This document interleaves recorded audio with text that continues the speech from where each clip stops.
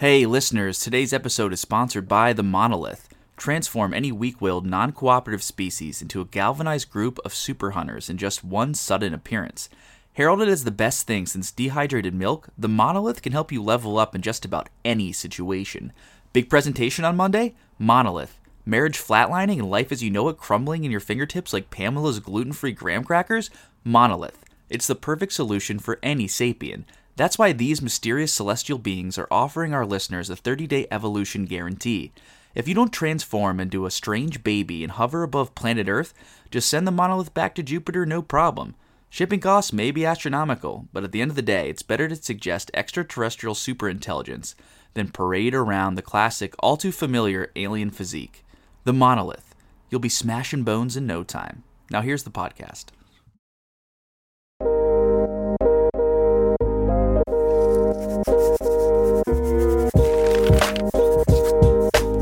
Stop it now, I mean it. Perhaps I was talking when I should have been listening.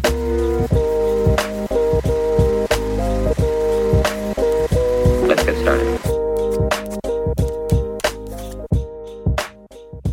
Great. I'm going to start with a clap just to sync audio if I need later. Okay.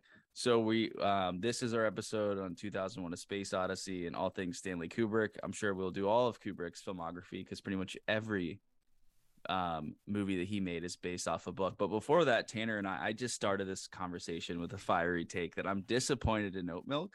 Tanner's a vegan who will crumble under social pressure, as we've discussed in episode 1. I am non-dairy, and we bond, in addition to books and films, on non-dairy milks. And I was saying I'm disappointed in oat milk, and I'll explain my reason in a sec. But Tanner said, oh, I thought he was going to disagree. And he said, no, I don't disagree. Oat milk is like a cult. And then I cut him off, and now I want to hear we could record. And now I want to hear how oat milk's a cult.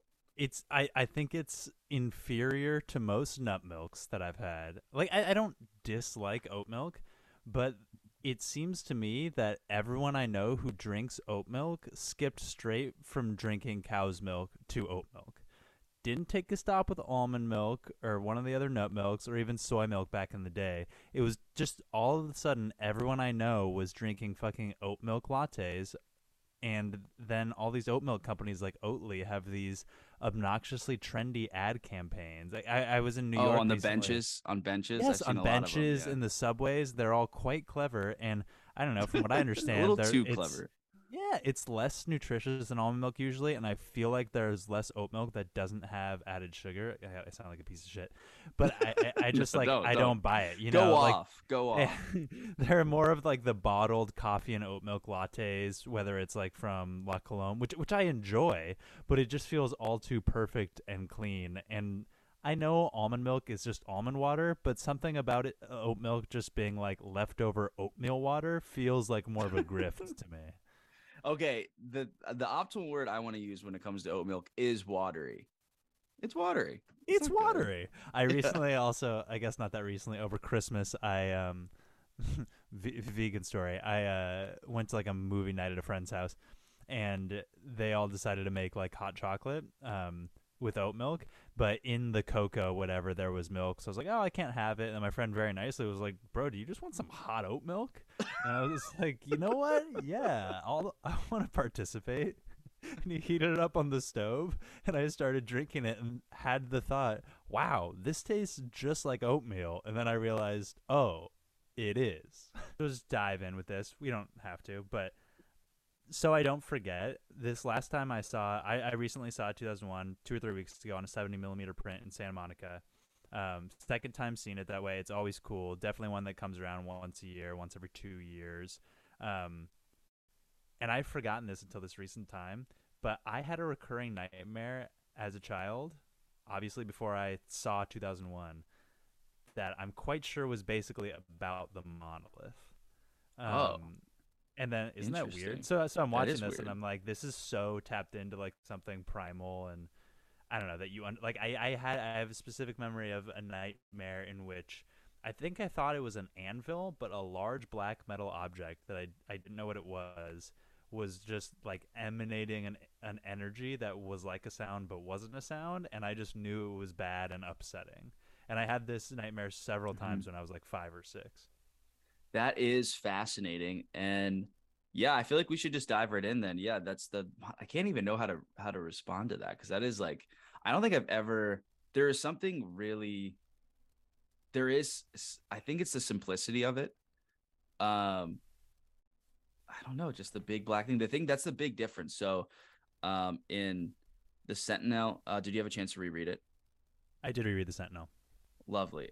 So the monolith is or the Sentinel in that story. So that's they changed it. So basically, the premise of the Sentinel is the narrator is a first person narrator who's an astronaut, and he sees there's like some magnetic force going on by the crater Tycho. So that he wants to go check it out. His astronaut bros are like, dude, you're gonna be the laughing stock of the force, man, of the space force. And he's I like, think love I your don't astronaut bro accent. yeah, he's there. They do come off kind of bro in the story. Definitely, definitely. They're And just then I do think cooking sausage links on the moon. most astronauts I feel like are so like ruggedly male. Like it's funny to imagine. Like I think the casting in 2001 is pitch perfect. Like they just cast Frank Poole so well. Of like it's like the same type of guy almost, not quite. Of who is Special Agent Holden Caulfield's partner in Mindhunter? Oh my God, Holt McElhaney, great, Yeah, spot on. He's great. yeah. Yeah, he They're would totally fit in as an astronaut in this kind of movie yeah, or they're any movie. totally believable. David Bowman reminds me so much of, and it's weird to say this, it's a big compliment, but I grew up this kid, Luke, who was like unflappable. Like he was extremely intelligent, super kind. He was quite shy, but he was not somebody that like I ever feel like was nervous. And That's he, yeah. Uh, well, I feel like that's now that you say it, the casting of these two. I mean, they're both terrific, but like there's a slight difference where I feel like Poole is more the kind of like jock version mm-hmm. of like perfect guy. Obviously, he's a scientist. He seems very smart. And Keir Dullea, I'm not sure if that's how you say his name. I I assume don't know either. um, he also is that, but like with his, he's got that gray hair, even though he looks too young to have gray hair, and those Mm-hmm. incredible eyes, like his eyes. There's something like a little different about him, where you're like, this guy has got it going on a slightly different, weirder level, and Mm-hmm. he's the one who survives, or at least Well, yeah, he's more cerebral. There's a more cerebral definitely. quality to him, but he Whereas still the other guy, seems you're like like, he's like a football player who is also the valedictorian or something. yeah, he probably like went to Yale and was like an end. Yeah, yeah, yeah. But in the book, it's never. I don't think correct me if I'm wrong, but in the 2001, the Space Odyssey, the book, so not the Sentinel or the film. Frank Poole is like his deputy. So it's like Bowman is like the captain of the ship, and Poole is like his deputy. And I actually thought that that's a way the novel is interesting to read if you're really into this movie, like I am, because it does give you that clarity. And while the movie is so mysterious, and that's why it's like a part of the reason why it's just such an amazing film. It is, if you are just interested in the story and like what the heck's going on, the book gives little keys to the movie that make it equally fascinating. I don't think it actually takes away from it. I agree with things like that in most cases. Like, I mean, there are so few cases where there's a novelization that like the filmmaker was involved Mm-hmm. in this way. But it makes me think of, now that you're saying this, Once Upon a Time in Hollywood. I can't remember. Did you read the book? No, I know you did, right. Yeah, yeah, and it's the kind of thing where I'm glad everything that's not in the movie isn't in the movie, and I don't like want to apply that information to the movie either when I watch it. The Mm-hmm. blanks that are filled in, because I do think it could take away, but you don't have to think of it that way, and they both stand Mm-hmm. on their own. And the novelization does fill in so many gaps in a way that's very interesting for the novel itself. Um, all I have to say is I agree with you. I think if it's well done, you can have it both ways. Like 2001's great because we don't know so much, and your mind fills in the blanks. But it's also fun to have something, if you're so into it that Mm-hmm. it can fill in those blanks without taking away from it. I just repeated Totally. myself like 7 times. No, I agree. I think what you're saying, like, I don't, I read somewhere, and then I want to circle back to your dream about the monolith, because I was talking about the differences in the Sentinel and the basically the Sentinel is a glass pyramid, and Kubrick made it like this iPhone looking thing, Totally. which is so prescient, which is ties into Arthur C. Clarke because the man was quite prescient with his takes about technology and existential matters. But I know what you're saying though. With like, I think I read somewhere in Once Upon a Time in Hollywood that like Rick Dalton is bipolar. I Does don't it say remember that that. I explicitly? don't remember that, but I wouldn't be surprised. I mean, it definitely Okay. deals with his PTSD in more ways and Was gets he a into more. veteran? He's a veteran. Oh yeah, Okay. baby. He was like a Green Beret or something. Like just, it's ridiculous. He killed a lot of people. But what's interesting about that, and something I really loved about the book, I'm certainly forgetting more of the like probably problematic aspects of the novel that weren't in the movie that I didn't like. Mm, But there's a cool like long bit where it's essentially just Cliff Booth's film criticism, and but he's never comes off as like an intellectual, but he's someone who's like seen such real shit in the war mm, that he's incapable of liking like shitty everyday Hollywood movies. Like he appreciates the labor that goes into Hollywood movies, but he becomes interested in European art films when he comes back, not because he's some intellectual, but just because that's the only thing that can like, mm. break through to him or feels like life. And it was just such a cool, I don't know, sometimes I feel like especially now there's a kind of populism that like permeates all culture that it's a fine line between being like pop music is actually an art form to you're like you're looking down on other people just because you think like high art and cinema is more worthwhile than superhero movies. But it's so obviously not true, like some regular Joe Schmo can appreciate great art, and this Hmm. guy Cliff Booth, to me it was Tarantino making that case. Interesting. I feel like my first place my mind goes to is the reason I have two a couple of thoughts, but one of them is the reason that Rick Dalton loves European art cinema is because Quentin Tarantino loves European Oh, for sure. art No, cinema. and That's it's clearly, and it's like there's so yeah, much of it that's clearly just Tarantino, like being like, I want to talk shit about Truffaut or like yeah, something like that, and use Brad Pitt as my mouthpiece in this book. yeah. So let's get into it here. So we talked a little about the Sentinel. We're up and down and across, but I'm into that because this movie and collaboration is crazy. So Tanner, I figured here's what I thought we should do. I kind of thought I would run through my Arthur C. Clarke notes because I'm a fan of his work and learning Terrific about. stuff here, by the way. These are Oh, thank so you. funny and fascinating. I really felt, I have to say, I felt inspired to step up my game after your Thomas Pynchon. You had such a great profile of him. I know you used Vulture and stuff. Like, so I'm gonna say, is it accurate? Is it not accurate? We don't know. I'm just kidding. I think it was highly accurate, highly entertaining. And I was like, I got to step up my game here. What an honor. Okay. So I want to do that. And then you saw my notes about the Lost Worlds of 2001. Yes, I thought since I'm going to have to talk a lot here, maybe we would trade blows on that. That way we could react to it and have fun. that's a great idea. Yeah, Okay, I'm on board.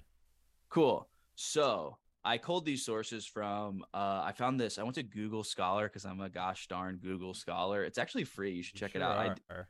I didn't think I was going to be able to use it, but then I realized I couldn't use it on my. They know when it's like a work thing, but if it's your own personal Gmail, like they wouldn't let me use it on my LAUSD account, but they let me use it on my Gmail. It's interesting. Damn, that's annoying and clever. It is clever because they're like, if you're just some dude, go for it. If you're working with a company, pay up. Oh, Okay, it's just a podcast. Go ahead. um, so I read an article called Arthur C. Clarke, Prophet of the Space Age. He had an amazing like Playboy interview that he gave in 1986. The Lost Worlds of 2001 is fascinating, and I think should be. I want to buy the film rights, although they're probably crazy expensive, because it's all about the collaboration between. It's basically his journal entries along with some short stories. That helped inspire the movie, but it's basically just all his log. It's like it really reads like a captain's log out at sea, just writing a little bit about what's going I on every day.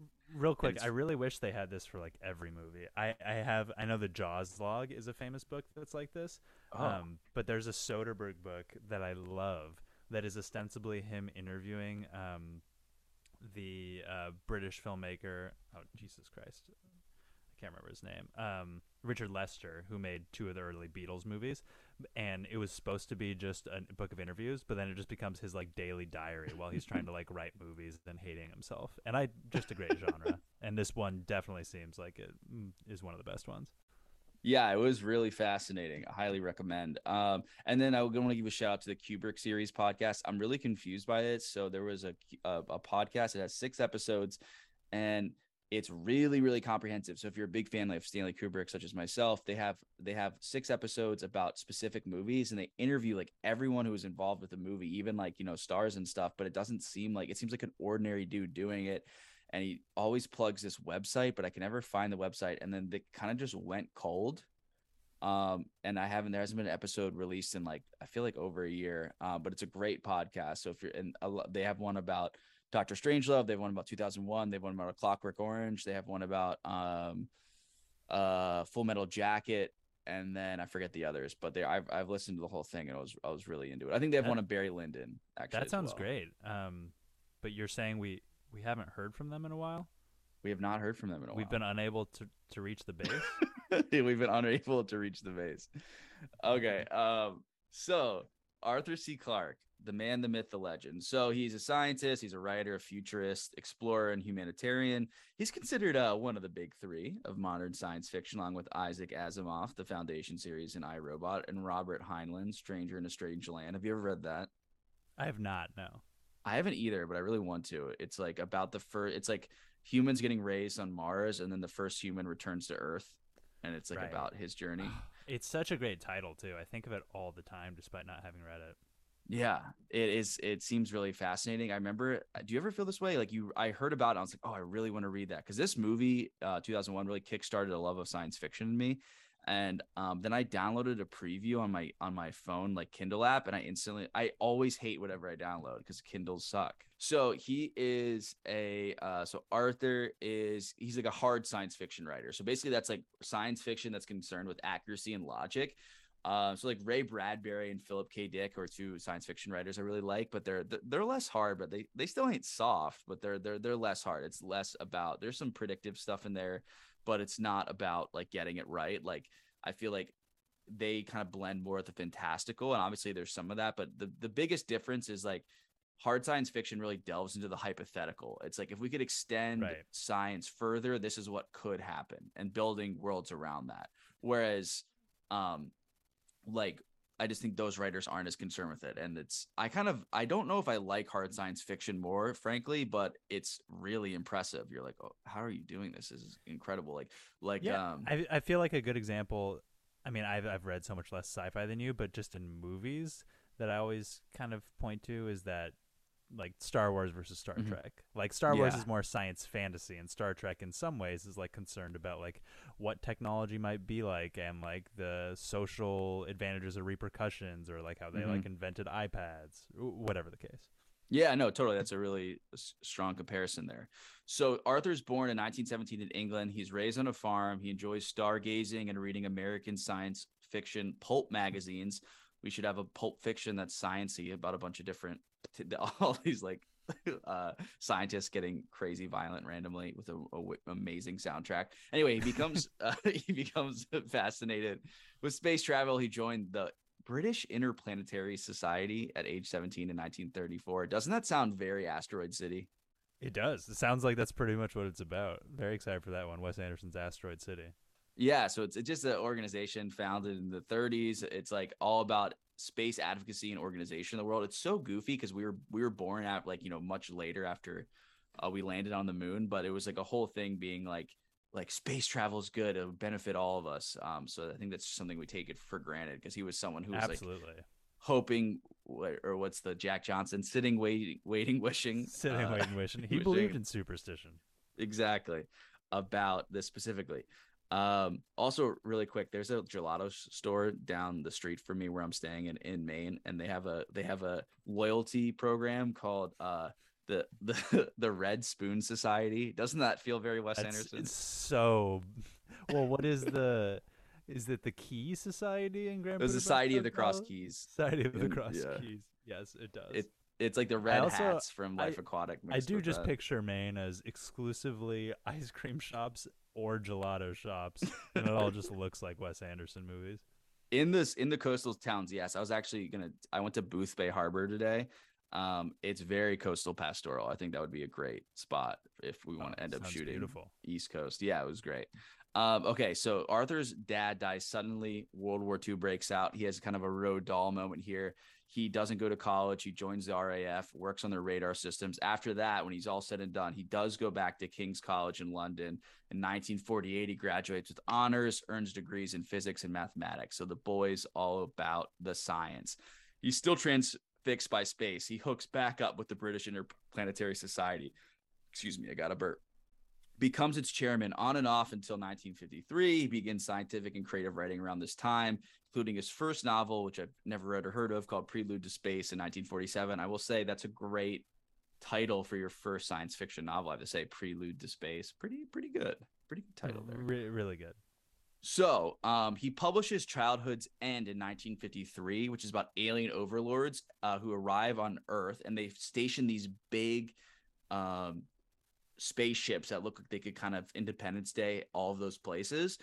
And I actually think I have to imagine that the beginning of both the short story and the movie Arrival that's exactly how they start with with these huge ships going. The opening, I think it's like a prologue, is a character like doing something with someone else, and then they just see these huge ships go over their head, and they're like, oh, it ends with like, we're not alone in the universe, the prologue. So basically it's that story. I've read the book.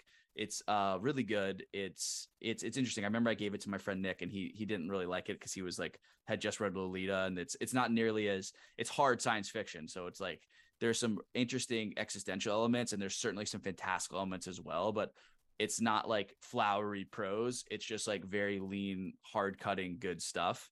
But I would recommend reading that. I think it's his, of everything I've read of his, it's my favorite. Basically, it's 3 parts. These alien overlords coming down, people not trusting them because they refuse to reveal what they look like.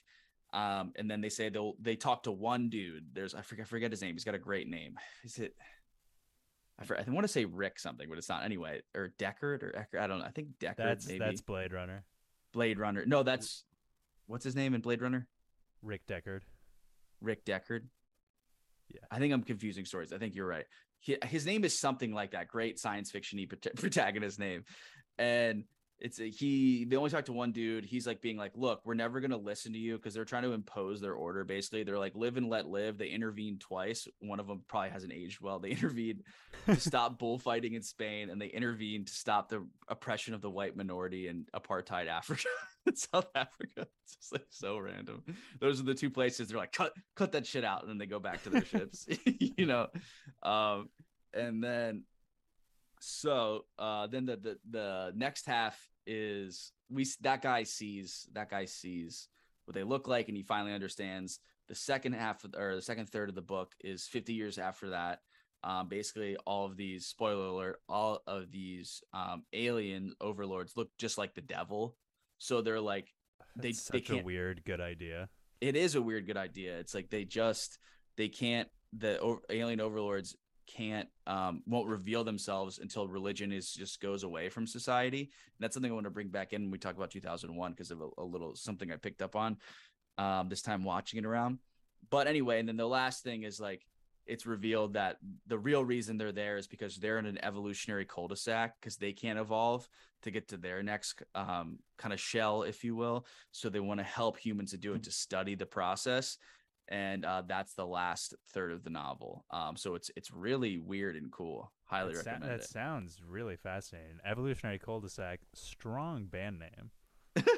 That is a good evolutionary cul-de-sac. That is a good band name. I thought recently when I was on the island, my wife's family bought an island. Her grandfather bought an island in the 50s for $3,000, which is crazy. The mortgage was $10 a month. And now they just have this island. So we go like once a year. And I think I was inspired. I think a good rock name would be the Dock Spiders. People are always freaking out about Dock Spiders. I feel like the Dock Spiders. If anyone hears this and is a wannabe rocker and getting a group of guys together in a garage, feel free to take it. Just give us, just subscribe to the pod. Okay, so they had 2 fans, one of which is the co-host of this podcast. The other is Stanley Kubrick, and he really likes the podcast as well, from the grave. No, he really likes Childhood's End. So basically Childhood's End, and along with so the 2001 series, because there's been a few now, I think there's 2001, A Space Odyssey, 2010, The Year We Made Contact. Then there's like 2061, something else. And there's like 3001, like The Final Odyssey. I haven't read any of those. But those books, along with Childhood's End and another book called Rendezvous with Rama, are kind of his most famous novels. And in 2021, it was announced that that novel, Rendezvous with Rama, is going to be adapted into a science fiction movie by none other than Denis Villeneuve. So exciting stuff. Checks out. Yeah, it's interesting because it's like, it almost feels like it's like, I've read the what it's about. I haven't read it, but it's like basically like a massive object goes like across the sky, or they find a massive object coming towards Earth or something in space. And it feels like it's like almost too in his wheelhouse. You know what I mean? With Arrival and then even now Dune. Yeah, I wonder if he'll stick with that because he's already making the other Dune movie. We talked about him I think my last day in LA when we were with Gino, because Gino loves Arrival and he loved Dune. That guy, he can really direct the fuck out of a big budget movie though. It's good. Cool. Yeah, he really did make the leap. You know, so many of these other people make the leap off. Like he did it kind of a few movies at a time, gradually getting bigger, versus these kind of smaller filmmakers who were just given a Jurassic Park movie and it's like, oh, this looks like shit.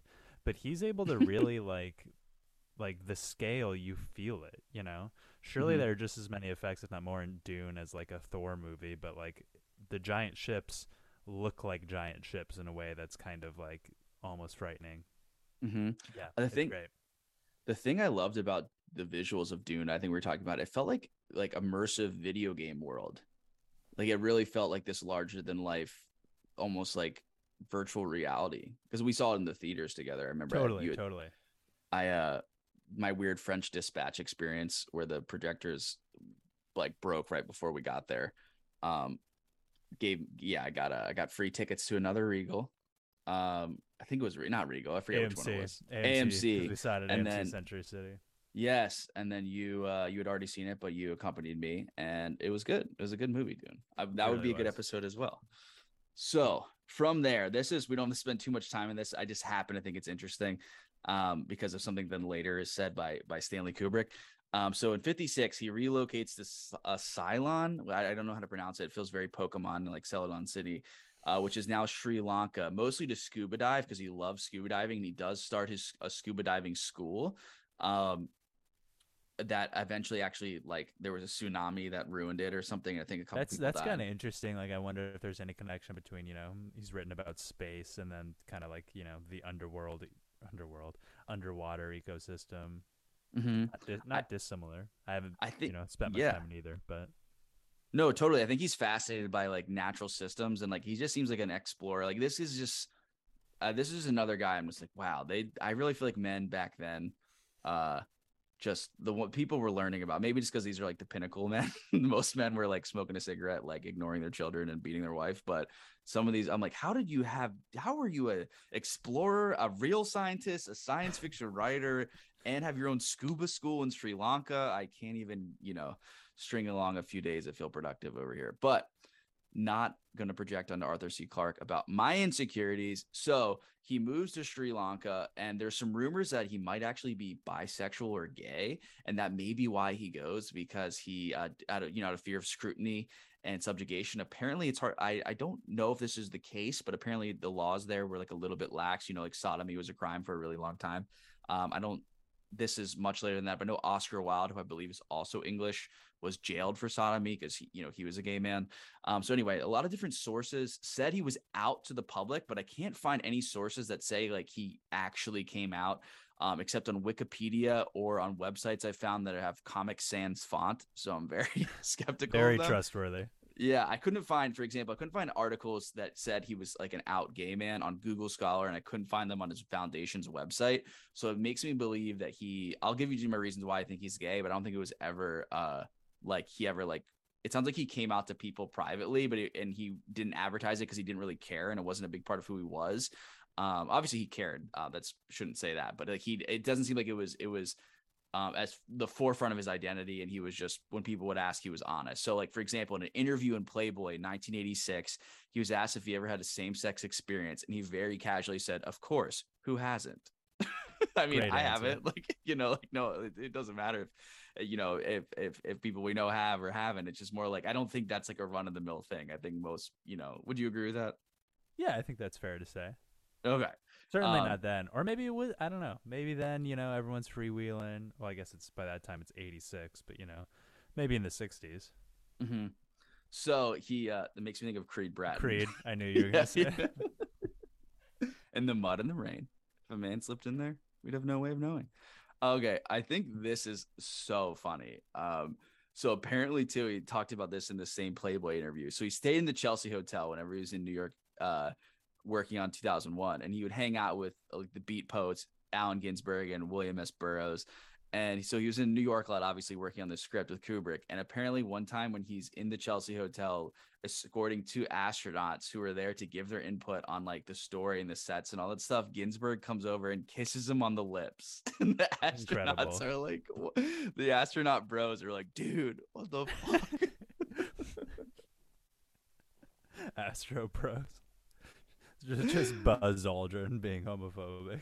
Oh my god, it's just like, because think about it, like they're like it's just they have to be so the 60s. I mean, it's like, really cool, like worlds colliding thing. Yeah, these like straight laced astronauts and this dude just macking on a beat poet. Awesome.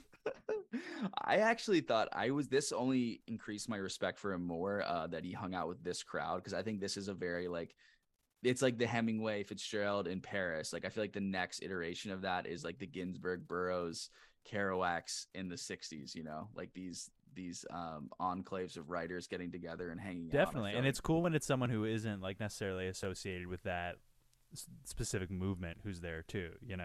Mhm. Like Arthur C. Clarke, the Beats, like not a lot of overlap there. But yeah, would Yeah. love to be a part of something like that. Well, maybe we're cultivating it here on this podcast. Right, When they look, right. when they look at is the Chelsea Hotel. exactly. So if what is it? Chili's is the new golf course, maybe, maybe the Filmworms podcast is the new Chelsea Hotel. Okay, so he and Asimov are frenemies. They basically just go back and forth. I think there's something, it was like they kind of had this. There was something, it was like an Asimov Clarke treaty where it was like Clarke was the better science fiction, like science writer, basically, and Asimov is the better fiction writer. I don't know if it really matters. I personally like Clarke a little bit more of that, just because what I've been exposed to. I've read a few Asimov short stories and I do like them, but I have not read the Foundation series, which he's most known for. But anyway, Asimov allegedly said, and I found this on Wikipedia, so I don't know if it's true, that he was pretty open about being gay, with him and people who asked. So he just didn't advertise it. But if someone was like, hey, are you gay? Because he married one woman and it immediately like they get divorced years later, but they get like separated like after 3 months, and he just didn't work out, didn't seem like interested in any women.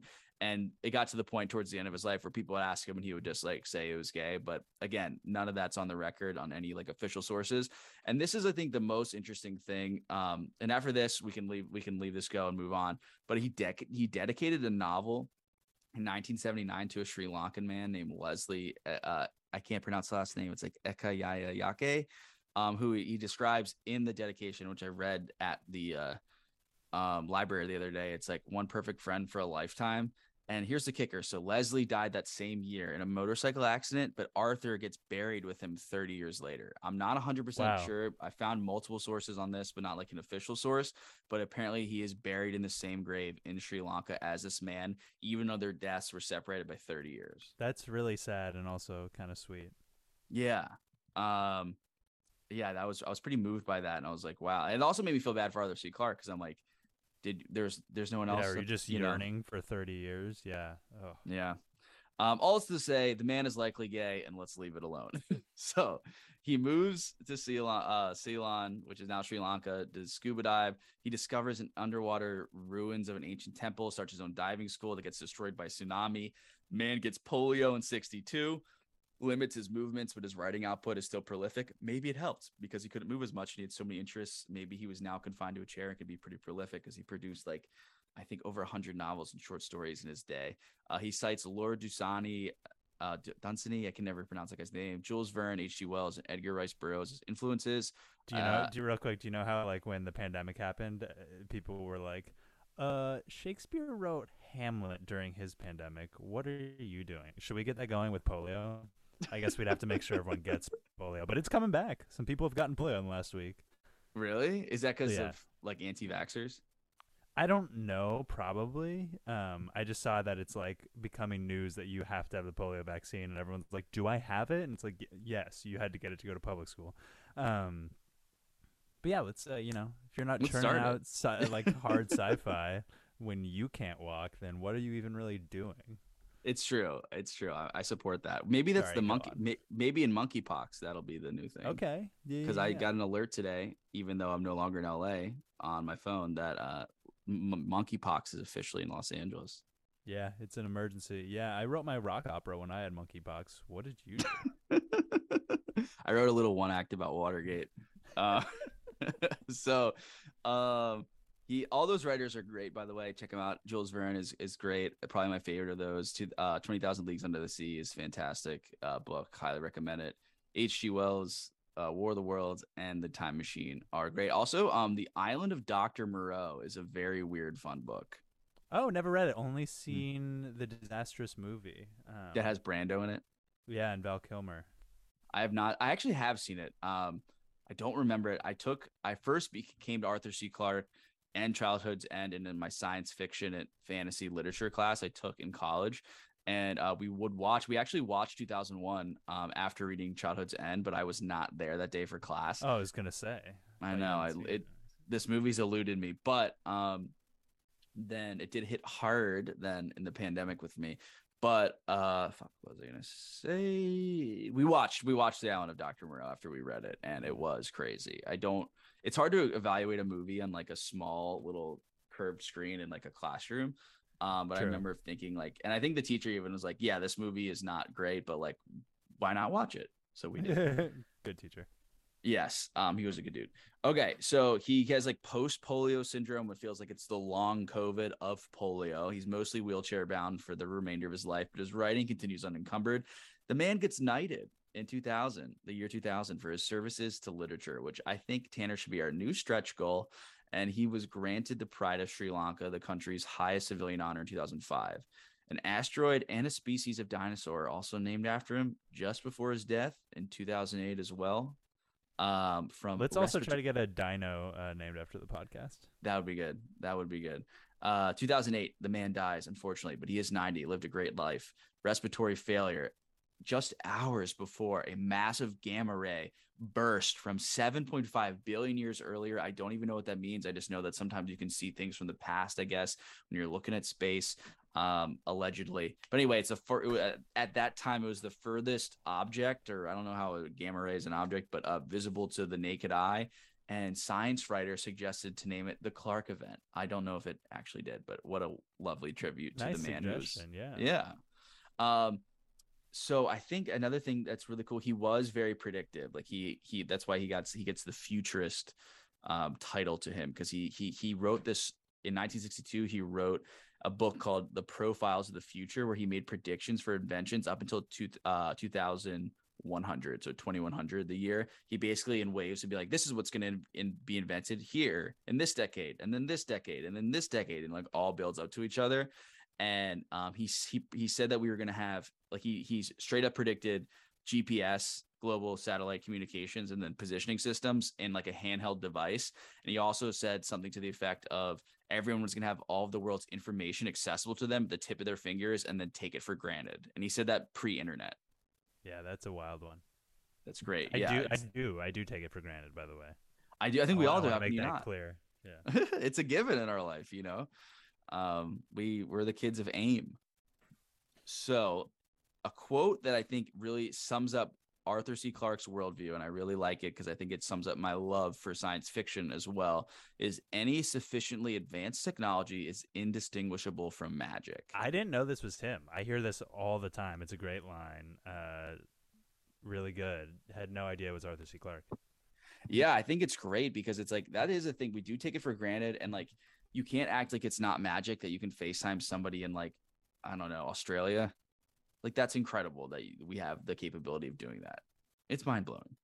Okay, I know it's explainable, but really, I think it's magic. Okay, so, and now pretty much everything I'm going to read is from we're going to go back and forth, Tanner and I, and these were my favorite snippets from the log of the Lost Worlds of 2001, which was Clarke's diary in the production of 2001: A Space Odyssey. So we got to backtrack to the spring of 1964. Arthur receives a personal letter from Kubrick. The Cubes, as we like to call him, says they have a mutual friend, Roger Karras. He's a huge fan of his work, and he wants to discuss the possibility of working together on the proverbial science fiction film. Basically, Kubrick is saying all science fiction films are trash. I want to make one, though, and I love your work. And to be clear, this is Kubrick's coming right off of Dr. Strangelove, which is, you know, his most acclaimed movie. He's nominated for all the Oscars. So he's got some juice. He's got some juice. He's really flown the cubes. So I just want to read this long one because I think it's really it just sets up really well. So this is Arthur C. Clarke's words. When I first met Stanley Kubrick for the first time in Trader Vic's on April 22nd, 1964, he had already absorbed an immense amount of science fact and science fiction and was in some danger of believing in flying saucers. I felt I had arrived. It's so good. I had arrived just in time to save him from this gruesome fate. Even from the beginning, he had a very clear idea of his ultimate goal and was searching for the best way to approach it. He wanted to make a movie about man's relationship to the universe, something which had never been attempted, still less achieved in the history of motion pictures. Of course, there have been innumerable space movies, most of them trash. Even the few that have been made with some skill and accuracy had been rather simple-minded, concerned more with the schoolboy excitement of space flight than its profound implications to society, philosophy, and religion. Stanley was fully aware of this and determined to create a work of art which would arouse the emotions of wonder, awe, and even, if appropriate, terror. How he set about it, I've described elsewhere. Please see Son of Dr. Strangelove, or How I Learned to Stop Worrying and Love Stanley Kubrick. Kind of a weird title, but really cool. I thought that was so funny because it's like I love how it uses the subtitle of Dr. Strangelove, but it's also weird to call that book Son of Dr. Strangelove because it just sounds like it's like a Son of Mask type sequel. It does sound like that. I think it's just it says it was printed in a report. I don't think it was like a book, but I still think it is goofy. And wouldn't he be father of Dr. Strangelove, not the son of it? Either way, great. So they decide to work together, essentially to conceive the plot together. Stanley's the man Kubrick is going to take the reins in the screenplay. Arthur is going to be giving input in the plot, like I said. But Arthur's main job is to write the novel simultaneously, each one feeding into the other. Because we've talked about this a little bit. I think Kubrick is amazing, arguably the greatest filmmaker ever. I think he actually couldn't really write. And I think all of his works have source material. Like none of them are original, and that's not a knock on him. I think, this is podcast. We love this stuff, but I feel like he needs something to work from. He can't just work from create his own cloth. So even when there's no book, he's like, okay, you're going to write the book and then we're going to make it. I mean, I feel like he is, at least from we know, a great writer. But like you're saying, he always has to start from something. I know Alexander Payne has talked about being similar. Is Alexander Payne canceled? I don't know. I like his movies. Oh wait, why is he canceled? Because of Rose Byrne or Rose. What's her name? Sorry. Right, not Rose Byrne. Although that would be interesting. Oh God, what is her name? Hold on. Rose McGowan. Rose McGowan of Charmed fame. I'm not sure how that got cleared up. I certainly have heard he's a piece of shit, but makes some good movies and has won multiple Oscars for screenwriting. Not that that matters. But he's compared his own work to Kubrick. But with him, it's like he adapts a lot of books that are not that famous, or I don't even know if they have good reputations. And just having that bedrock to build off of, like you're saying, definitely something Kubrick seems to need, even though it's I don't know, Eyes Wide Shut seems to be such a distant adaptation of some cool Austrian novella. But yeah, he has to operate from that starting point. Also, this reminds me, the novelization coming at the same time, it's just like how The Godfather happened, basically. I think Mario Puzo had already sold The Godfather but wasn't done writing it, and then he and Coppola collaborated on both of those movies. Oh, interesting. I didn't know that was the case. Yeah, the novel wasn't completed when they started writing the movie. Okay. Well, I know Kubrick's main thing, and we talked about this before, and we're probably going to come back to Kubrick throughout the history of this pod, but he doesn't like. I think this is really interesting. So he doesn't like picking books that he feels are classics. He feels like they're good, competent stories that he can improve upon. But the thing that's interesting is most of the people he's the writers of, not most, a few of the writers like Anthony Burgess of Clockwork Orange and Stephen King of The Shining fucking hate the movies. Whereas the one classic he did adapt, which was Lolita, Nabokov loved it. So I think that's really interesting. Yeah, it is really interesting because it's also like, I mean, maybe less so at the time, but and it's more populist. But The Shining, like, I get what he's saying, but like, also a huge classic. Mm-hmm. I mean, The Shining's great. I listened to an interview of him recently where we definitely need to do an episode on it. He's kind of reappraised. He's turned around, right? Yeah. Because I think he probably knows he's just been taking L's for like 40 years on this one. I mean, but his criticism of the movie is right though. It's just it doesn't matter. Do you know what I mean? Exactly. It's like Jack Nicholson is crazy and does seem like he's not this protector figure. He seems like he's going to kill them from the moment they start driving there, but like, hell yeah. And it's great. Yeah. Yeah. And I think it's terrifying and great. It's a really, really good movie. But okay, so before we go a little back and forth here, Stanley decides that the Sentinel provides the best source material for the film. He buys 6 of Arthur's short stories, the Sentinel being one of them. Arthur buys the other 5 back after Stanley doesn't want to use them. And Arthur's thinking was, well, it's not really fair to make him pay for stuff he's not going to use. Also, these short stories might make good movies one day in the future. And I don't know if any of them did, but I think that's pretty cool that he was like, you're not going to use them. I'll buy them back. Yeah. And then there was one thing, I don't know where it is. I'll just insert it when I can. I'll just say, okay, so we're going to go back and forth and read Arthur C. Clarke's basically diary, these logs. And at one point, we're going to see things like take shape and how it's going with the two of them. And I forgot to add one of them, but really early on, Stanley Kubrick says, looks like we got a bestseller on our hands. Which is just like, I feel like he's like baiting him, like, come on, work with me. Okay, Tanner, you read the first one and then we'll go from there. So this is good. July 26th, 1964, Stanley's birthday. Went to the village and found a card showing the earth coming apart at the seams and bearing the inscription, how can you have a happy birthday when the whole world may blow up any minute? I wonder if that's the West Village. Sorry, I know Kubrick had lived in the village in New York, but I thought he was already in England at this time. Doesn't matter, but that's a pretty good card. I just think it's like, something about that was so adorable to me. Okay, August 17th. This one's really funny to me. 1964. We've got the name of our hero at last, Alex Bowman. Hurrah! And that's not the name. It's not Dave's name. Like, we finally got it, and then it's not that. September 8th, 1964. Upset stomach last night. Dreamed I was a robot being rebuilt. In a great burst of energy, managed to redo 2 chapters. Took them to Stanley, who was very pleased and cooked me a fine steak, remarking, Joe Levine doesn't do this for his writers. Who's Joe Levine? Do you know? I actually don't know. I didn't recognize the name. Hold on. Yeah. Oh, Joseph E. Levine, American film producer. Okay. So he's already trying to be like, look, I cook you steak, man. It already feels like it's starting to be. I own you. Thing. Yeah, exactly. It's like the cycle of abuse. September 26, 1964. Stanley gave me Joseph Campbell's analysis of the myth, The Hero with 1,000 Faces, to study. Very stimulating. And how? October 17th, 1964. Stanley has invented the wild idea of a slightly, quote-unquote, fag robots who create a Victorian environment to put our heroes at their ease. This really reminded me of the HBO adaptation of Watchmen, where Ozymandias has all these like Victorian butler robots working for him. Interesting. I have not seen Watchmen. I remember you recommended it pretty highly, right? It was pretty great limited series. Yeah, kind of falls off, but really great show with some really cool ideas. I should check it out. I just thought Stanley, what Tanner said, quote unquote, bag.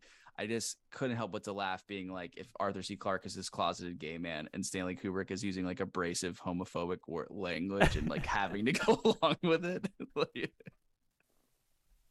Okay, we're both canceled. Mostly me, but not you. Okay. Went to Natural History Museum to see Dr. Harry Shapiro's head of anthropology. Then he had a session with Stan, arguing about early man's vegetarian versus carnivorous tendencies. Stan wants our visitors to turn man into carnivore. I argued that he always was. Back at the Chelsea, I phoned Ike Asimov to discuss the biochemistry of turning vegetarians into carnivores. Real quick, Stanley Kubrick, think he was an oat milk guy? No, I think if you brought him an oat milk, he would throw it on the ground and then not even acknowledge you. He wouldn't yell. He would just throw it on the ground and then keep working. I think Arthur C. Clarke would give oat milk a chance. I think he would ultimately be disappointed as well because he's a man of the future. I do like the idea that Kubrick thinks that meat eating is the initial evil. Good. I think it was more like I think it's not so much ultimate evil. It's like steps into being modern humans. Okay. And fine. then Arthur C. Clarke's like, you're wrong. And then Stan's like, no. And then he feels icky. I just think it's next level, like passive aggression, to then call Isaac Asimov and like talk. I also like calling him Ike Asimov. Like obviously they're friends, but good nickname. Great nickname. Okay, you got this. December 10th, 1964. Stanley calls after screening H.G. Wells' Things to Come and says he'll never see another movie I recommend. I've never seen this. It's certainly well regarded and was recently added to the Criterion Collection a few years ago, but very funny. I read an interview or watched an interview of Arthur C. Clarke saying that exact thing too, that he told him to watch H.G. because Stanley Kubrick was like, all science fiction movies suck. And he's like, watch Things to Come. And Stanley calls, is like, yeah, no.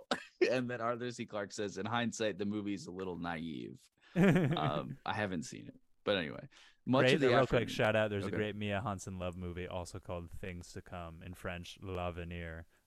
Probably better. Not sci-fi. Probably better. December 21, 1964. Much of the afternoon spent by Stanley planning his Academy Award campaign for Dr. Strangelove. I get back to the Chelsea to find a note from Allen Ginsberg asking me to join him and William Burroughs at the bar downstairs. Do so thankfully in search of inspiration. I just wish I was one of these people. I know. God. Anyway, keep going. March 8th, 1965. Fighting hard to stop Stan from bringing Dr. Poole back from the dead. I'm afraid his obsession with immortality has overcome his artistic instincts. I love this idea that as an artist, he wants to live forever, so he insists his character has to come back too. I was really fascinated by that as well, that he put there. And it's kind of like... I also am not... what exactly does he mean after he's shot out into space? I imagined that, or maybe the aliens bringing him back, or maybe just him rescuing him after Hal attacks. That second idea is cool. Like, what if all of a sudden, as Dave is just aging, a totally preserved Frank Poole appears by his side or something? I could see that. Yeah. Well, also in the book, real quick, not the Sentinel 2001, when he gets attacked by Hal, and it says like he gets and he floats ahead, and then basically David thinks, he's like, well, Frank Poole will be the first man ever to Saturn. And he like is kind of like horrified, but he's like, he's still kind of going on this mission in a way. And then later, when we know Hal kills the hibernating crew members on board, in the book, Dave has to like dump their bodies out because they're like rotting and the whole place is starting to smell.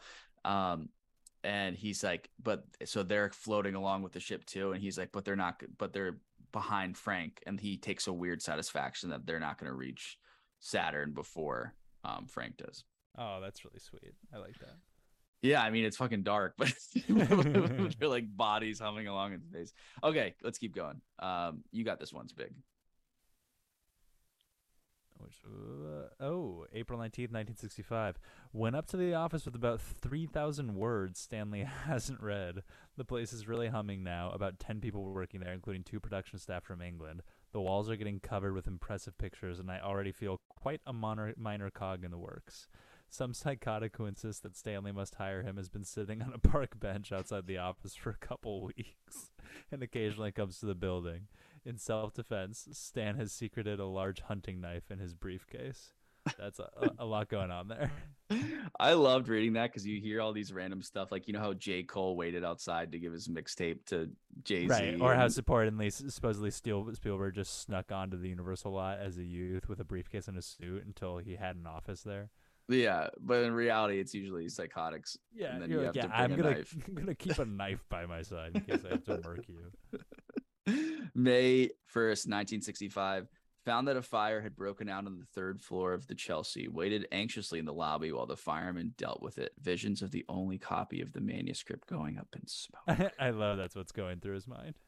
Do you know that, Ralph Ellison, who wrote The Invisible Man? The Invisible Man, yeah. Yeah. He's only written one book, and he did write a second book that he lost in a fire. And apparently he never recovered. And this is so sad. Apparently he was going around to people asking if they remembered anything he said to them. Holy shit, that is Yeah. grim. It's so bad because I was listening, shout out once again, the History of Literature podcast, Best One Hit Wonders. And they put him on the list really high because they love that book. But then they were also qualifying well, it's not totally his fault, but really that is the only book people know about from him. And I think that's really all he kind of came out with as far as novels goes, which sucks. That's didn't Tarantino's first movie was just totally lost in a fire after they made it on weekends over 4 years. My Best Friend's Birthday. Uh-huh. I thought that I saw part of it on the internet. Maybe I think didn't. some of it still exists. Okay. But some others of it was just burnt alive. October 1st, 1965. Stanley phoned with another ending. I find I left his treatment at his house last night. Unconscious rejection? 1965 still. Back to brood over the novel. Suddenly, I think, found a logical reason why Bowman should appear at the end as a baby. It's his image of himself at this stage of his development, and perhaps the cosmic consciousness has a sense of humor. Phoned these ideas to Stan, who wasn't too impressed, but I'm happy now. Hey, it works. As long as you're happy. October 15th, 1965. Stan has decided to kill off all of the crew of Discovery and leave Bowman only. Drastic, but it seems right. After all, Odysseus was the sole survivor. ... November 10th, 1965. Accompanied Stan and the design staff into the Earth orbit ship and happened to remark that the cockpit looked like a Chinese restaurant. Stan said that killed it instantly for him and called for revisions. Must keep away from the art department for a few days. He's just accidentally fucking everything up. It's so funny. This was my favorite one because I also think, though, it's clear that Stanley does really respect what he thinks, even though it doesn't necessarily seem that way at times. But one offhanded comment that the cockpit looks like a Chinese restaurant, and it kills Stan's boner and makes the art department redo so everything. Funny. No, November 16th, 1965. Long session with Stanley discussing script, several good ideas, but I rather wish we didn't have any more. December 26, 1965, Boxing Day for the Brits.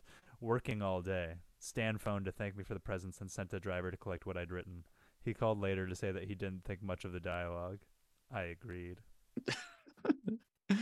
January 19th, 1966, Stanley phoned to say he was very happy with the last chapters and feels that the story is now rock hard. Delighted, I tried to pin him down at once to agree that the existing version could be typed and sent off to our agent. Cool that they shared an agent. Maybe that's how that worked then. February 2nd, 1966. Spent all day with Stan. Developed a few new ideas, but of course there are endless interruptions. For example, Gary Lockwood and Keira Dullea with makeup tests. We want them to look 35-ish. I have a sore throat and incipient cold, so Stan kept me at arm's length. Do you think Kubrick would have been, disinfecting groceries for a full year? I don't know. I just had the same thought. At my house. I feel like he would. Oh God, Corey used to do that, and it would drive me nuts because I'm like, there's no way that this is better. And now we know, yeah, it wasn't. And we're probably inhaling and ingesting literal poison. I think. Can I get on my not quite COVID denier rant, obviously, but go for it. Trader Joe's, bring back the samples. I was there yesterday, and I was turning the corner, and I was like, I haven't been to Trader Joe's in a few months. I bet they have samples again. Nah. Damn, because of fucking monkeypox. That's how I feel about Sprouts. If you can hear me, bring back your coffee grinder. All the bulk food stuff is totally gone, and I feel like that's just something that happened early on, then stuck. But it's we know that's not primarily how this is spreading. I don't know if No. it makes people more comfortable. I guess that's fine. But yeah, I agree. Bring it back. Okay. I also think it's hilarious the idea of Stanley like still wants him to come even though he's got a cold, but like kind of stay away. Stand in the corner. May 29th, 1966, Stanley's attitude was that he wanted to do some more work on the manuscript and simply didn't have time because of the overwhelming pressure at the studio. It was overwhelming, and I was continually awed by Stanley's ability to cope with a dozen simultaneous and interlocking crises, any one of which could cost $500,000. No wonder he's fascinated by Napoleon. Cool that he was fascinated by Napoleon even at that stage, and he still never got his Napoleon movie made. But Joaquin's going to be Napoleon. I know. Walk the Conqueror.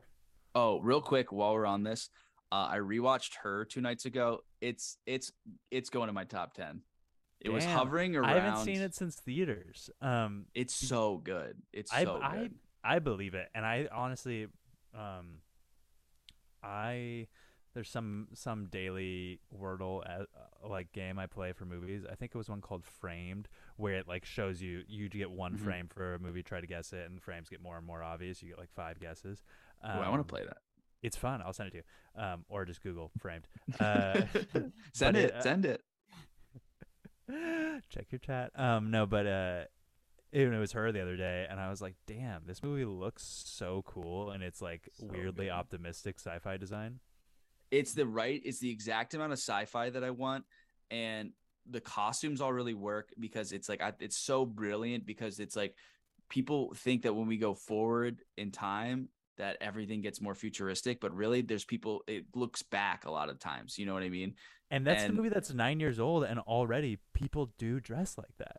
It's crazy. And then it gets existential. It's shot beautifully. I think it's the smartest thing ever that they wanted to be futuristic LA, so they went to Japan. It's such a cool idea. It's just like I just can't. It feels like it's in conversation with Lost in Translation in that way. It does, you know what I mean? And Spike Jonze and Sofia Coppola were married and got divorced. DP, I think, on both of those movies. Oh, really? I have no idea, but they did get divorced, and a lot of people said that, and I don't think she said this, but she's very much the ScarJo character because her very like successful husband is paying no attention to her. Yeah, it's clearly him. They run into Anna Faris, who's just Cameron Diaz, which Spike Jonze had just worked with in Being John Malkovich. And then who's the voice of the freaking computer robot girlfriend? Scarlett Johansson. Oh wow, I didn't even think about that. And apparently it was someone else, and then they recast it at the end of the movie. Right, Samantha Morton, I think. Anyway, but I'm glad I got to shoehorn that in because I was wanting to text you about that. It's so fucking good. Highly recommend a rewatch. Okay. So no wonder he's fascinated by Napoleon, right? This actually continues going. He says, but I maintain that I was the writer and he should rely on my judgment. What would he say if I wanted to edit the film? Checkmate. In the end, we decided on a compromise, Stanley's. He would attempt during odd moments, such as in the bathroom or while being ferried home in his Rolls Royce at the maximum speed permitted of 30 miles an hour, to note down the improvements that he wanted to make. That's awesome that he was afraid of going too fast in the car. Smart guy. He's right. I just think it's so funny that he's like, look, I know I don't have time to do this, but I think it could be improved. Tell you what, every time I take a shit for the next 3 weeks, I'm going to think of an idea and I'm going to send it to you. That's how you get shit done. Oh God. I used to write, when I used to go to the bathroom when I worked at Grubhub, and I would write in the bathroom for like 10-minute bursts. That's pretty good. Rise and grind. Bathroom grind set. Stanley was as good as his word. I still have a 9-page memorandum of 37 paragraphs dated June 18th, 1966, containing some very acute and occasionally acerbic observations, such as, can you use the word veldt in a drought-stricken area? Where do you find bees in a drought-stricken area? What do the bees live on? A lot of drought questions. Do leopards growl? Can a leopard carry a man? I don't think the verb twittering sounds right. We must decide how these fellows talk. Glad they went with Facebooking, am I right? Sorry. The Facebooking. It was still the Facebooking. His next comment. This reference sounds a little bit like a scene from Bambi. That is the biggest fuck you. This Maybe sounds he like from loves Bambi. Bambi. Yeah, maybe he's a total Bambi stan. He's a Stanby.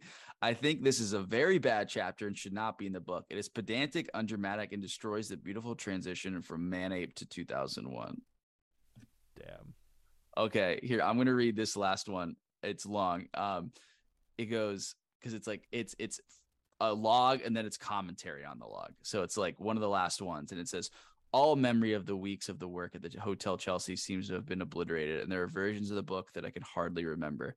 I've lost count, fortunately, of the revisions and blind alleys. It's all rather depressing. I only hope the ultimate result is worth it.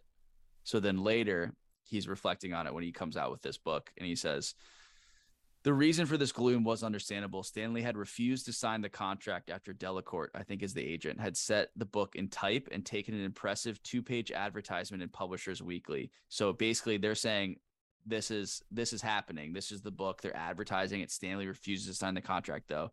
He still argued he's not satisfied with the manuscript and he wants to do more and work on it.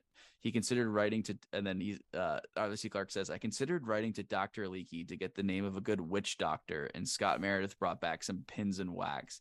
Delacourt and Co. fighting back corporate tears, broke up the type that they had set. I have always felt extremely grateful to them for their forbearance in this difficult matter, and I'm happy to give them a modest bestseller in Time Probe. It wasn't just well that no one dreamed that another 2 years would pass before the book was finally published by the New American Library in the summer of 1968, months after release of the movie. In the long run, everything came out right. Everything came out all right, exactly as Stanley had predicted. But I can think of easier ways of earning a living. Great line. Good closing line. So I think Stanley Kubrick did this to people. I think he did it to actors. I think he did it to everybody he worked with, that he turned them inside out. He completely exhausted them. He hung them upside down and shook out all the last bits of lint in their pocket. And then they're like, he's right though, and this is amazing, and I don't know if I'll ever do this again, even not just with him, but ever again in my life. But holy cow, this is a masterpiece. So you got to give it up. I recently there was recently some twittering going on about it comes up a lot how he kind of tortured Shelley Duvall supposedly on the set of The Shining, but then someone had brought up how Scatman Crothers said that was talking about all the takes he would do on The Shining and how exhausting it was and how it broke people in a way that wasn't necessary. But then someone found a video of Scatman Crothers, because this was just, the other one was just a print quote, and in this video Scatman Crothers is talking about getting to work with Kubrick on The Shining, and he literally starts crying like tears of gratitude for being able to work with him and like what a beautiful artist he was. So it does certainly seem to be this like push and pull, and that kind of has been, it always gets, I don't know, because now people say the same thing about David Fincher doing 99 takes for a shot, and some people don't like it, but then also he works with a lot of the same people a lot. So clearly some people enjoy working that way or getting the best out of each other.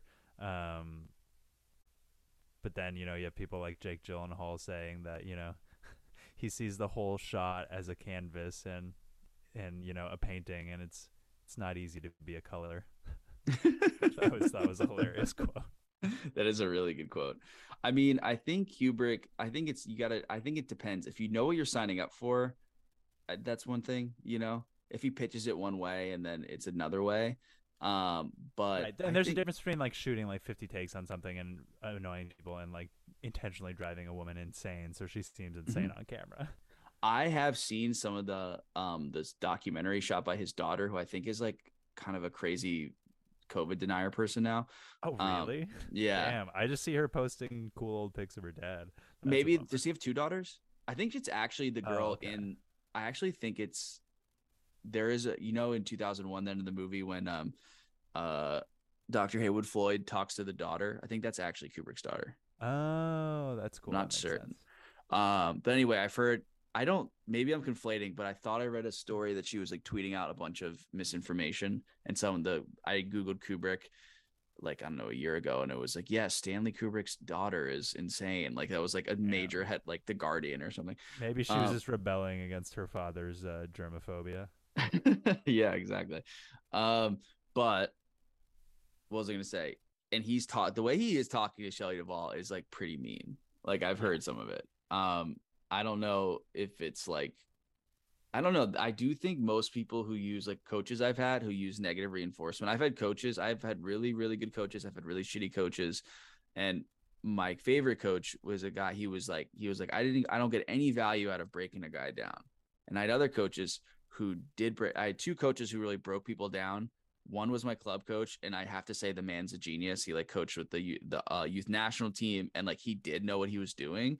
And I had another coach who just that's how he communicated, and he was a bad coach. You know what I mean? I think Stanley is probably a good coach, but that being said, I don't know if that's a cool tactic. He probably did know what he was doing, though, I would say. Yeah, definitely. Um, But driving a woman insane is probably not cool. um, so wow, okay. I feel pretty good about the Clarke portion. Do you think is there anything unclear? Do you have any questions? Do you feel ready to talk shop no, about no, the no. Yeah, film? yeah. Let's get into the movie. I mean, yeah, like I was saying, I first saw this. It's such an interesting movie because it feels like a movie that you've always seen, even if you haven't, just through cultural osmosis, with how many times it's been. I mean, obviously, its influence is as vast as outer space, baby. But but no, like obviously it's influenced so many things, so many space movies, so many sci-fi movies, and otherwise. But then also so many specifics have been parodied to like the end of time. So many in that I can't even remember. But like, how many times have you seen something jokingly be presented as a grand reveal to the song? Da Mhm. da da da I know. da, boom boom boom. And it's hard to get into in the movie at first because you're like, this is a joke, but then of course the movie's so arresting and all encompassing that goes away immediately. Totally. That's how I feel about The Godfather.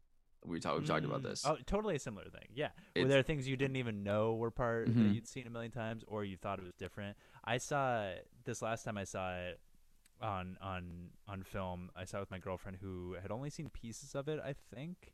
Um, and she knew some certain things but thought it would be much different. I mean, the parodies, two I wanted to highlight that I forgot about until this time. Zoolander, the scene when they're hitting the Mac, got to be a reference to the beginning, right? Oh, I think you're right. I mean, I think no, that's got to be right. That's got to be right. So funny. But then, were you also a Dexter's Lab kid? I was. I not like I liked Ed and Eddie more on Cartoon Network, but I Sure. did like Dexter's Lab. I remember there's one episode where like, well, he has the computer that he always talks to, but there's Mhm. one where it like turns on him and has a glowing red eye, or maybe he gets a new computer or something like that. But I definitely knew about that. And my girlfriend was mentioning that, and I even kind of felt this way having seen it several times. I'm always surprised by how little of the movie is the Hal stuff, because that's what you remember, Mhm. and that's certainly outside of maybe the bone being tossed into the sky and the end of the movie. That's the stuff that feels like it's most part of culture. I certainly Mhm. always forget about the middle section. Of Dr. Floyd.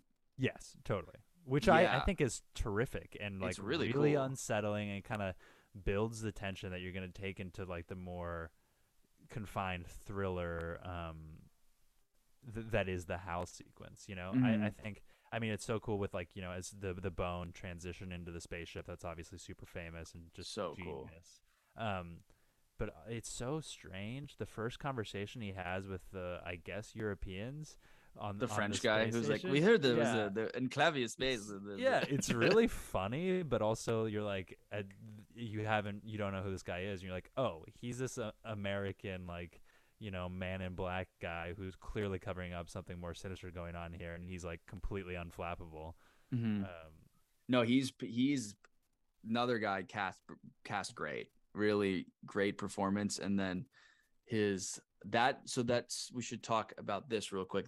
That portion of it. So there's like three portions of the movie, or really four, I'd say. So there's the prelude, the Dawn of Man. Dawn Is of that what Man. Dawn of Man? I guess that's also there's an Arthur C. Clarke uh story I think called Dawn of Man that it was partly pulling from. And then there is this part that Tanner is referencing where they go where Dr. Haywood Floyd is traveling. He takes him so long to get to space, but the time when he gets there, you believe you're there. Like it really feels like you're in space. It's crazy. Definitely. And so it's really methodical. It takes forever. I think there's 10 minutes without dialogue in that sequence as well. And you're coming And off of the Dawn of Man sequence where there's also no dialogue because they can't speak English. I know. I can't believe I love this movie because I'm so dialogue driven and its dialogue is so sparse, but it's really, really effective. So the second part of the movie is Dr. Haywood Floyd going to investigate and cover up. They've leaked intentionally leaked a rumor that their Clavius Space, which is like an outpost of the U.S. space program, has a pandemic, very applicable now. But it's knew. really they knew, and so did Kubrick's daughter, man. But they knew that actually that they discovered something buried deep beneath the crust of the moon, aka the Sentinel, which we now is adapted to the monolith. I think that's really interesting that we talked about it a little bit, but yeah, like in the Arthur C. Clarke short story, it's a small glass pyramid. In the Kubrick, it's a giant monolith. It just feels very Kubrick, you know. It feels like it's just this. Totally. There's something I mean about that. it. Yeah, that becomes. I mean, and that it's just so effective how it's just straight up just appears there. Oh, it's so unsettling. So there's two things about the monolith too I want to talk about from the book that give some clarity. So also just quickly though, visually, I can't when they get to the moon and they're and they're going down to look at the monolith. Holy fuck! Like this was before we landed on the moon. Yeah, it's so good, and there's no CGI, right? Before we landed on the moon. Sure. Have you ever seen the video of that like guy, kind of effeminate, porky guy confronting Buzz Aldrin, and Buzz Aldrin punches him in the face? No. I'll have to send it to you. It's this guy coming up to Buzz Aldrin and he goes, "Swear on the Bible that you landed on the moon." Like he's like, "Would you swear on the Bible?" And Buzz Aldrin just gets annoyed and just rocks this dude. Just and he's cold like 90. cocks him. Yeah, it's like an 88-year-old man.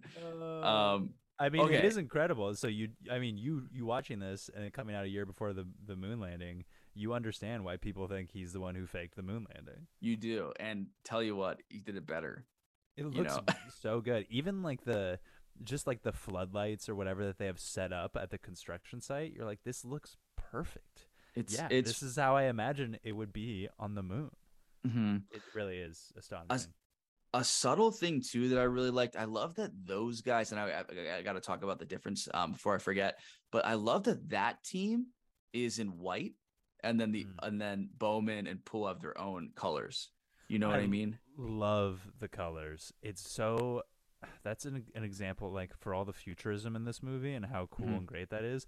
I like that it's also still in a way rooted in 1968. In a way that I think it probably can't help but be, and it's not intentional. But the furniture on the commercial space flight he takes up to them, or like the whatever it is, the Hilton or Pan Am space flight, it's all very mid-century modern, and so are the colors of like in the spaceship and their spacesuits. It just looks fucking great.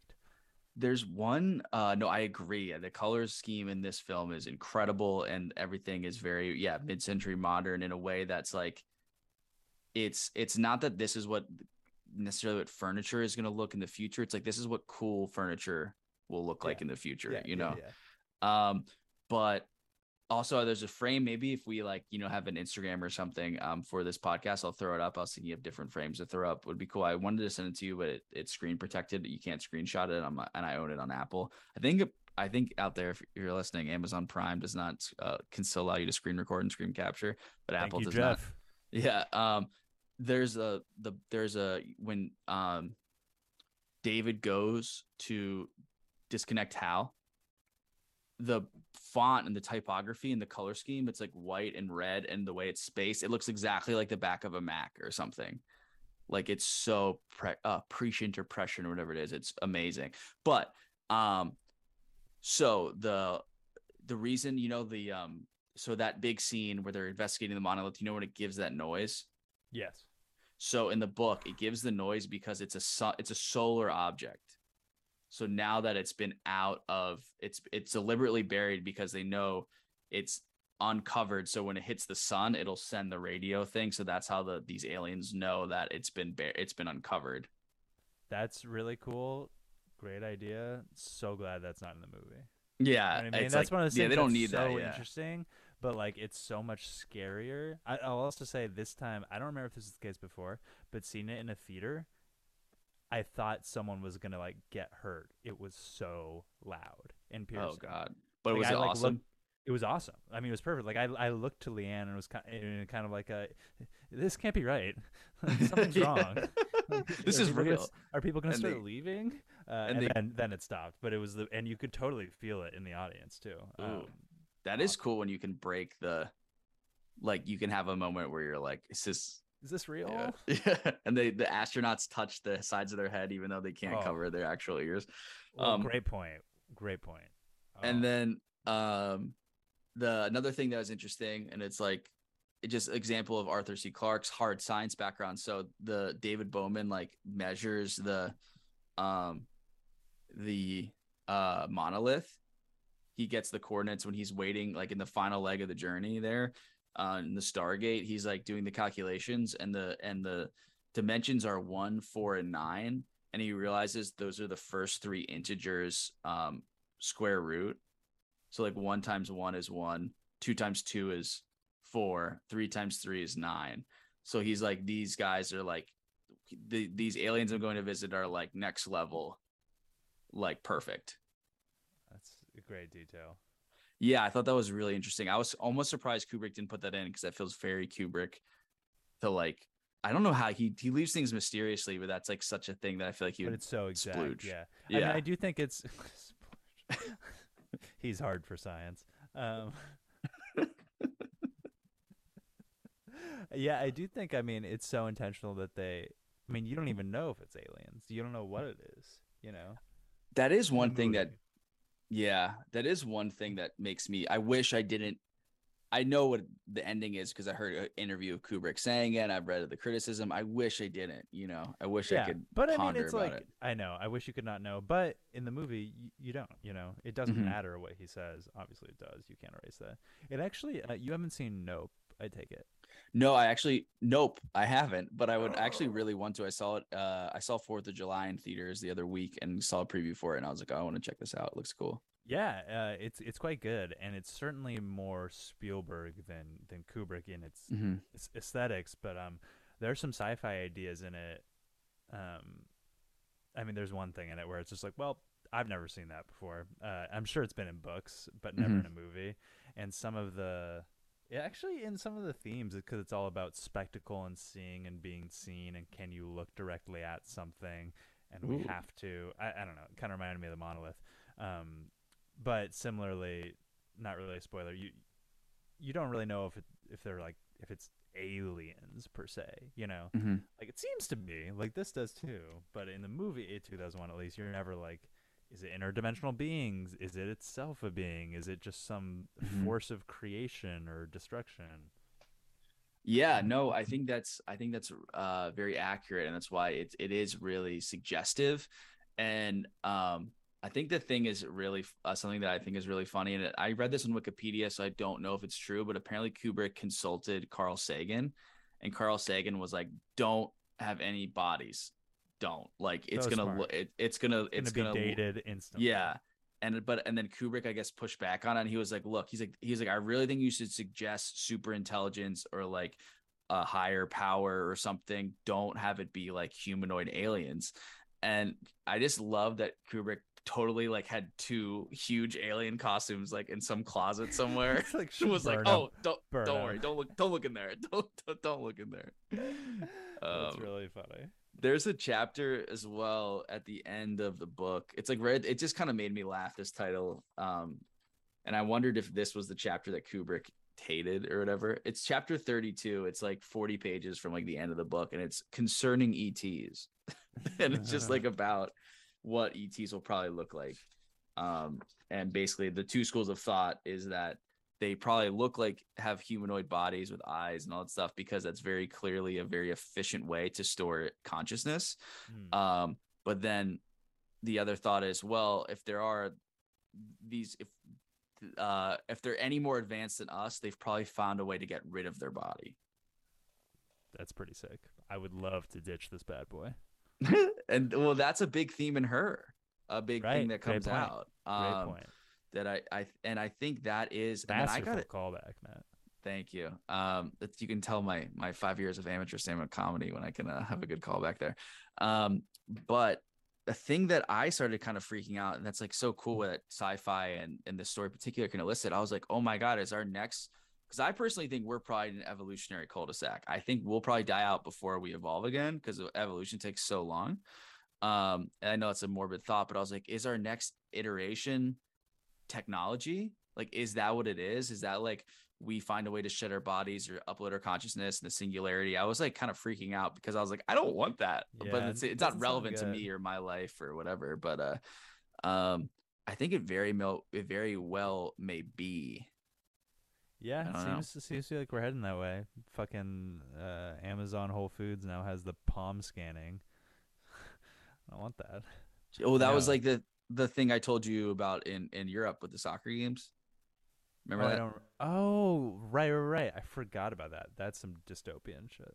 Yeah, Was it? well, it's Is it it's good? utopian dystopian the line of it. So apparently, so I have a friend whose brother plays professional soccer in Europe, and apparently that there's a big problem with racism, obviously in the world, and especially in European soccer. It's unclear how to handle it because a lot of players stage protests and walk off the field when players start yelling racial slurs. But you're also giving a lot of power to racists then, because the racists can effectively end a game by chanting. So they're coming up with these different solutions, and apparently one of them wanted to have biometric scanning. And if you ever and like for example in England, racism or acts of racism or hate crimes, all this stuff, there's very specific laws around it. It's been that way for a while. So if you get convicted of any crime relating to that, I don't think in England this was proposed, but in another country, like you're not allowed in the game, and they'll be able to track that from your biometrics. You'll have to scan like you're basically like a vein to get in, which to me is like, yes, do we want racists at soccer games? No. If you're racist, should you be allowed to have all the same privileges in society? No. Do you want your bio information to be with the corporation? I don't think Probably we. not. Yeah, probably not. Maybe that's too good of an idea, you know? Weird. The world is really full of ideas that are just too good. Oh God. But fuck, what was I gonna say? I don't know. So that's what's so great about science fiction, and I could talk about this movie really opened it up for me. I really have enjoyed the things I've delved into, but I don't want to move away to that. I do want to have a conversation with you, Tanner, about some science fiction stuff to kind of get your takes on movies and books and things that you like. But what else can we talk about with this movie? Because I do, Tanner, what's your like take on it? Because there's people think it's, and I kind of agree that it's the most boring masterpiece ever created. I don't think it's boring because I'm bought into the pacing and the timing of the movie and the effects. Do you think this is like, are you comfortable calling it a masterpiece? Where are you at with this film? Definitely, yeah. I'm cozy calling it a masterpiece. I mean, I think you hear that a lot, and I understand that some of the pacing is slow, and not to be like a snob, because obviously that's not necessary. But to those people, it's like, watch this in a theater. There's no way you would feel that. I can't Mm-hmm. imagine. First of all, I mean, it's so beautiful. The Dawn of Man sequence, until I saw it this time, I liked it before. It's incredible looking. It feels like Mm-hmm. it's on another planet, even though you know it's Earth, which is kind of perfect, you know? Mm-hmm. It has this like lunar or even like Martian appearance because it's so red. No idea where we shot it. They shot it. Could look it up. Won't. Don't really want to know. Um, I think but it's do you want to know? I think yeah, ruin it. I think part of it was on a soundstage in Spain, and then part of it was in Nambia. Okay, shout out Nambia. Namibia? I Is don't that how you know. say it? I It don't might know if be. there's another I in there. Uh, Aluminium. Cancel me. I already said the F word. Continue. Yeah. Uh, um, uh, but yeah, it's. I mean, I understand there are long sequences without dialogue. The other thing that it's just like all of his movies, even the serious ones. It's really funny. I mean, obviously it's scary in the house sequences, but seeing it with the crowd, everyone was just giggling like with glee the whole time. And I wanted to point this out. I don't remember if it's the case on digital copies. I have it on Blu-ray, but there's an intermission, right? And Mm-hmm. when we saw it on film, they actually like honor it because it's built into the reels, which is great. You get to go to the bathroom and talk for 10 minutes. I got to turn to my girlfriend and be like, was it like you expected? But it goes to intermission right after we go to Hal's point of view and see that he's reading their lips, which was just like so much fun. You It know, is. you That you is think they digital, by the finally way. escaped it? Oh, they do have the In the intermission. digital copies, Um, yeah, you have an intermission still. oh, what a cliffhanger! It's so funny and exciting. So You're like, good. oh, these motherfuckers think they're better than Hal. He got their asses. He really does. Oh, sorry. This is the most fascinating piece that I learned from reading the book that I got to shoe and horn now because you said Hal, and we definitely got to talk about that guy. The reason Hal goes, I think this is fascinating. So the reason he behaves the way he does in the movie, like why he predicts the fail thing and it's not true, and then he obviously starts attacking them, is because he has like a nervous breakdown because he's in the know. He's the only one who knows the secret of the true nature of the mission, and he becomes really neurotic and unable to control his emotions. And they run a parallel experiment in with a different Hal who has the same reaction. So it was like it was a mistake by the engineers to overestimate to underestimate the technology, which I think is fascinating. That's a great detail. I mean, that's I suppose you could read that in the film. Like, I guess it's not necessarily that it's why. I think it almost seems it's more that he can't handle that he got something wrong. I guess is the Mm-hmm. actual text in the movie. Um, Well, I think you it's think. Oh, sorry to cut you off. Go ahead. no, it's just I always figured that he made a mistake and couldn't accept that, so it was like, well, I have to shut the humans down because they're the ones making the mistakes. I can't Mm-hmm. be. I think that's part. I think that's like the top layer, and the surface layer is like like he just isn't aware he's like having this neurosis. But the thing I think is interesting because when I read that, so you know the scene where Hal, and I got to debut my Hal impression here, but when he goes, he's talking to Dave. He's like, Dave, could I have your, can I ask you a personal question? Really good. I did this whole thing where I was sexually harassing Nick Ledger in a Hal voice, and we were just cackling with laughter. Just Hal getting called to an HR office. But anyway, when with that knowledge from the book that he has this like kind of mental breakdown, for lack of a better term, because he's knows the true nature of the mission and the astronauts don't. When you review that scene where he's asking Dave a personal question, he's expressing hesitation about the Mm. mission and wants to know Dave's point of view, and then Dave kind of is initially honest, then he's like, oh, you're working on your psychological like report, right?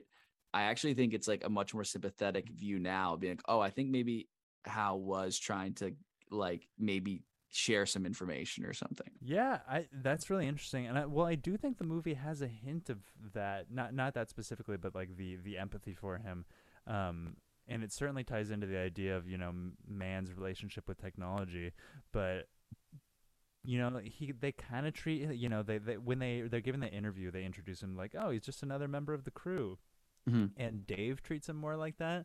But then there's that scene when is Frank sunbathing? What is he doing? But when he talks to Yeah. his parents, he talks to Hal so dismissively in a way where you're like, yeah, he's a machine. He should. But the way they've like given him so much personality, you feel it so hard that he's being mean to him. And it's like, and maybe it's because you already know where the movie's going, but you want to be like, motherfucker, be nicer to him. Have you never worked in the service industry like Hal? Like, Have treat him you ever like a worked human. for 7.25 an hour, Frank Poole? That You know is what I so mean? That's hilarious. No, I do know what you mean. also weird. Not weird, but just that there are two video birthday scenes.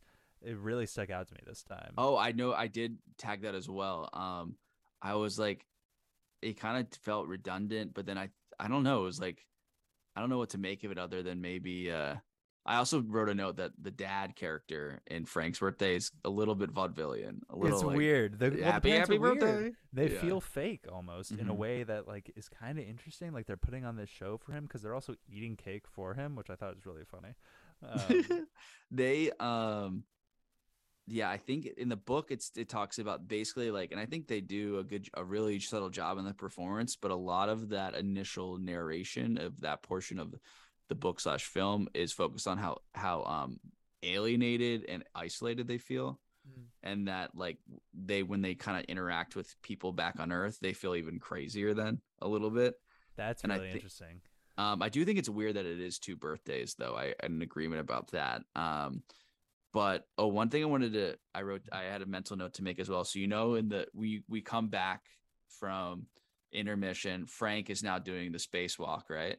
Mm-hmm. And then the pod actually attacks him. I didn't realize that at first because David is in a pod, it seems like, Right. and It's I a little thought it was confusing. him turning, and then it like attacks, right?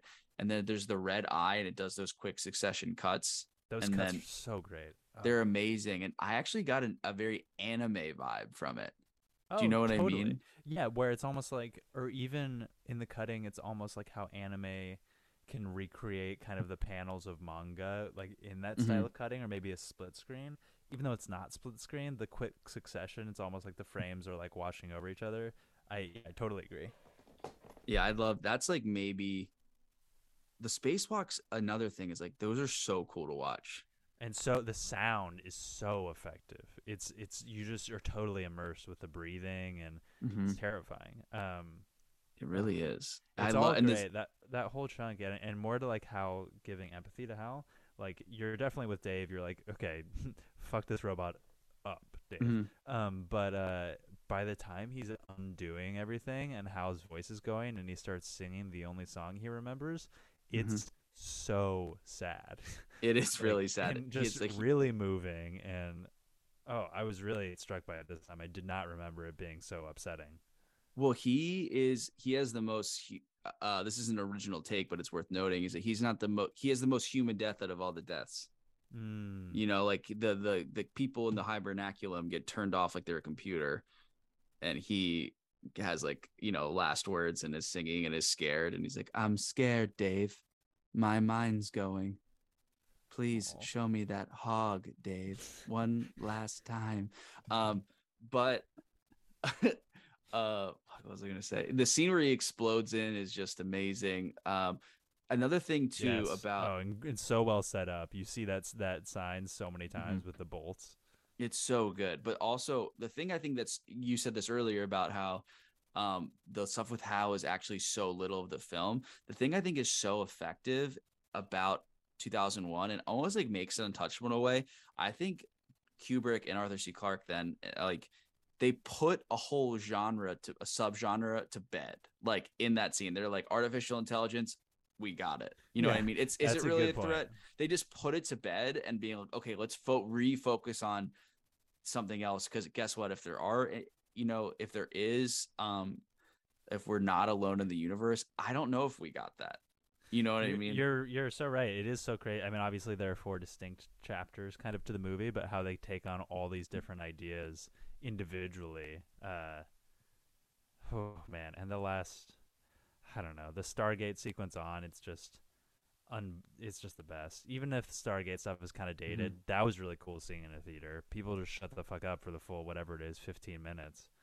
Um, The cuts back of his face distorted. oh, when it's all slow and distorted, It's terrifying. it was so good. It's like it puts the genre to bed of artificial intelligence. But then this movie parades through so many different genres. It's really scary at times, and the soundtrack really foreshadows a lot of things. Mm. The whole time, it's like there's obviously the classical music that you talk about. It's hard to take serious because it's been done so many times. But then there's really like the scene leading to the monolith that's been buried. This score is really unsettling as well. Oh, good point. Good point.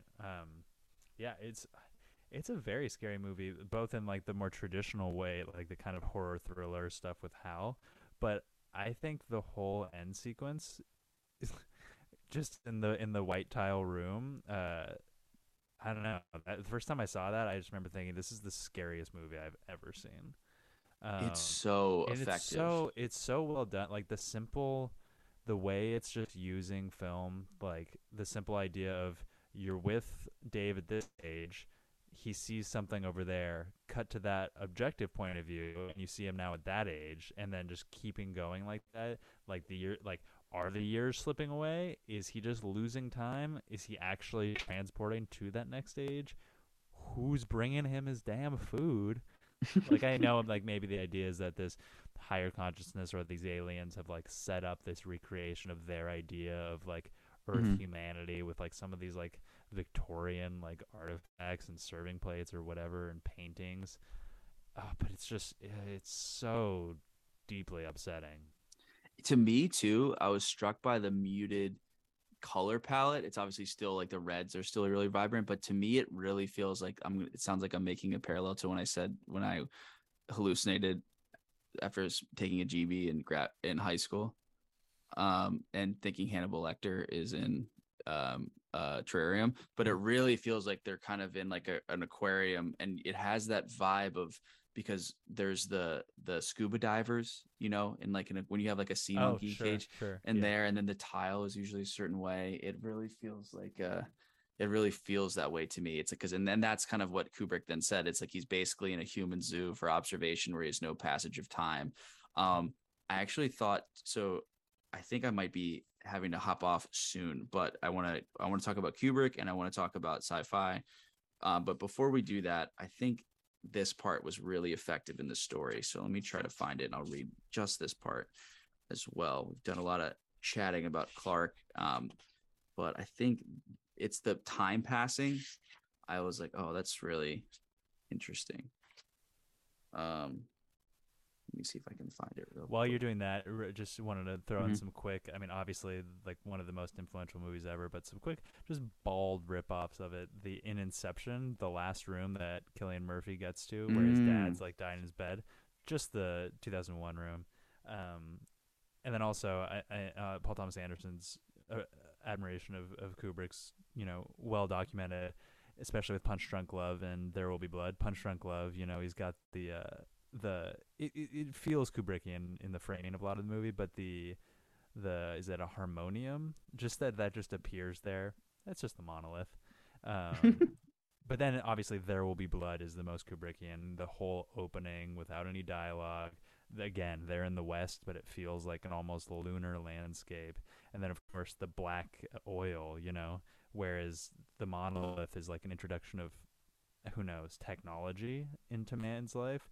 It's almost like the oil is the introduction of modern capitalism, and that everything on from that point is going to be defined by that contact. Yeah, I really apologize. I was very distracted. I was getting texts from my wife about if I'm done. Shout out Can you? Corey. Sorry, Corey. Okay. Can you give me that last about the oil? What were you saying? I heard everything until the oil. Oh, just like there's God, is it the shot where he holds up the oil in his hand up and it cuts to his hand? That reminds me of the cut while the bone's flying up.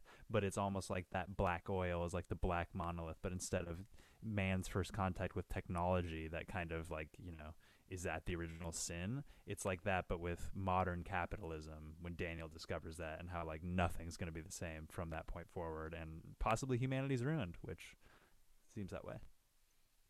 Well, tell you what, PTA making a good connection there. Maybe I'll add this in, Tanner, at the end. Just like at the end of this, I'll read a portion of it that I'll record later. Why don't we? I think I have like 10 more minutes, so why don't we talk cubes and why don't we talk sci-fi real quick? Sci-fi, yeah. Okay. How do you want to? Where should we go with that? Do you want to do sci-fi first? Um, let's go Kubrick actually, because I think I like Kubrick more than sci-fi when it comes to movies. Same. I think that was yeah. I was a little I mean, I love sci-fi movies, but it's weird because there's hard sci-fi and fantasy sci-fi, and when you're a kid, or at least me, you're like Star Wars. I love sci-fi, and as I've gotten older, I certainly do appreciate good, cool, hard sci-fi, but it feels so rare that it's well done, or even space movies. Certainly there's like the genre of, we're going into sci-fi, the genre of like space movies that are their take on 2001. James Gray's Ad Astra I loved, kind of like a warm heart versus the cold brain of 2001. But something that Ad Astra does well, that it feels like a 2001 reference, is like I love the bit in the second part of 2001 with all just the brands being present in space. And I just want to say, in Ad Astra, they make a stopover at the moon before going to Mars, and there's like a Subway, like Subway sandwiches. It's great. That is awesome. I really want to watch Ad Astra. I got a little discouraged because of an interview I heard Tarantino say where he was talking about talking about Joker, and how Joker, he was kind of annoyed with it because he felt like it was ripping off Taxi Driver, but at the same time he was digging it, and he was like, but the other nagging thought is like, is this what movies do now? Is Joker, Taxi Driver, is Ad Astra, Apocalypse Now? And It I is, was like, yeah, it is Heart of Darkness plus 2001. He's going to find his dad at the end of space. mm-hmm. And then I was like, is his dad like the king of like some weird aliens and doing sacrifices? I feel like it kind of got spoiled for me. Um, but anyway, okay, so Kubrick for me is I was late. I feel like I'm saying this every time. I've been because I guess my film blossoming it came later than most film worms. Uh, came later to the game for me, but I think he's just French kiss, chef's kiss. He's someone I would be like, I know his films are so cerebral and they're hard to digest, but I just really, really like them. I think 2001 is my favorite. And then after that, I actually think a very underrated movie is Full Metal Jacket. I think Full Metal Jacket is awesome. Yeah, I guess I mean I'd certainly seen The Shining growing up several, in pieces several times. My parents, all three of my parents, stepdad included, are huge Stephen King people, and I think appreciated the movie even though, it's not doesn't adhere to the book so cleanly, but yeah, I got into it more in college because definitely I was like, who's the best director? I'm in college. I'm just going to read Stanley Kubrick quotes on the IMDb page rather than doing my homework in the library. But that was when I definitely, bought 2001 on Blu-ray, watched it with my friends. That's probably the last time I saw Full Metal Jacket. I would love to rewatch it. I remember at the time not agreeing with, the reputation is that the first half is great and the second half is like whatever. Mm-hmm. I remember loving the whole thing. Like I understand that take. Mm-hmm. But I saw Spartacus as a kid, missed it last week on 70 millimeter, bought tickets, was too tired to go. Kind of bummed about that. But I think I feel like 2001, similarly to how I felt about No Country for Old Men with the Coens, like it probably is my favorite, but then fucking Weird Eyes Wide Shut is right there, and it's so funny and fascinating to me, and like a movie I never stopped thinking about. But I would say 2001, Eyes Wide Shut, and I also really love Paths of Glory. Such a great anti-war film that is like all incredible war action that then becomes like a courtroom satire in the second half. Just totally bravura stuff. Really, really cool. Obviously, Doctor Strangelove is hilarious. Then I'm actually seeing The Killing, The New Beverly, tomorrow night, which I Ooh. saw twice in college and really liked. So I'm excited to revisit that. Yeah, I have not seen The Killing and I have not seen Passive Glory. I've seen part of The Killing and I know the plot of it, and those are two that are on my list. Um, I've seen, I think The Shining is amazing. The Shining is like another one that just looms so large in our cultural canon here. I think I might have to go, unfortunately. But yeah, I don't know what final words can we have? Maybe we could do if we really feel it. We've talked for almost 2 hours, so it's funny to me. I'm We're like, good. we're ending early, and I Yeah. don't know what to say. And we are planning to do multiple Kubrick episodes.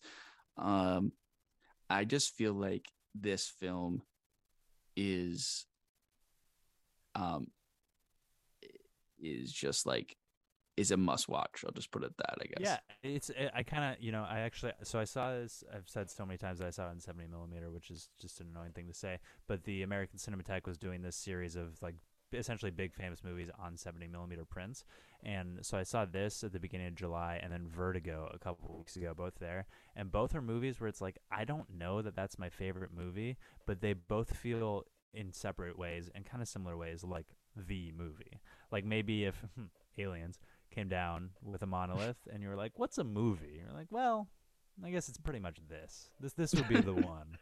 Uh, it feels like it could do anything and everything and speaks to everything. Um, and also just funny and scary too. Just funny and scary, bro. Astronauts in space disrespecting a robot who has a nervous breakdown before one of them dies and the other becomes a baby. The Star Child. In the book, he detonates all the nuclear bombs too in the world without killing anyone.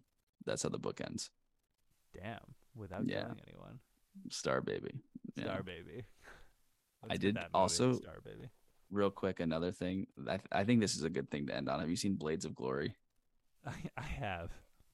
Strauns and Fairchild and oh, it's Fairchild, not Starchild. Damn it. I was gonna say I thought it I was think the only thing I remember from Blades of Glory is when they first meet, and I think Will Ferrell goes, or perhaps you remember our competition in Boston, where my victory was as sweet as the cream pie the town was named after. I just remember him vomiting in his head at like the when he was wearing the bear suit. That's the main thing I have. Okay, Tanner. Wow. This was great. I'm excited for Jackie Brown next episode because I feel like that's the first time I feel like you are getting your day in the sun. I feel like they've been mostly my days in the My sun. day in the Hermosa Beach sun. Mm-hmm. Hey, Can't I'm wait. excited too. All right, let's talk later. Good night, man. Good night, Good man. times. Love to the family. Peace, Matt. Peace. Peace, cubes. Cubes out. Cubes.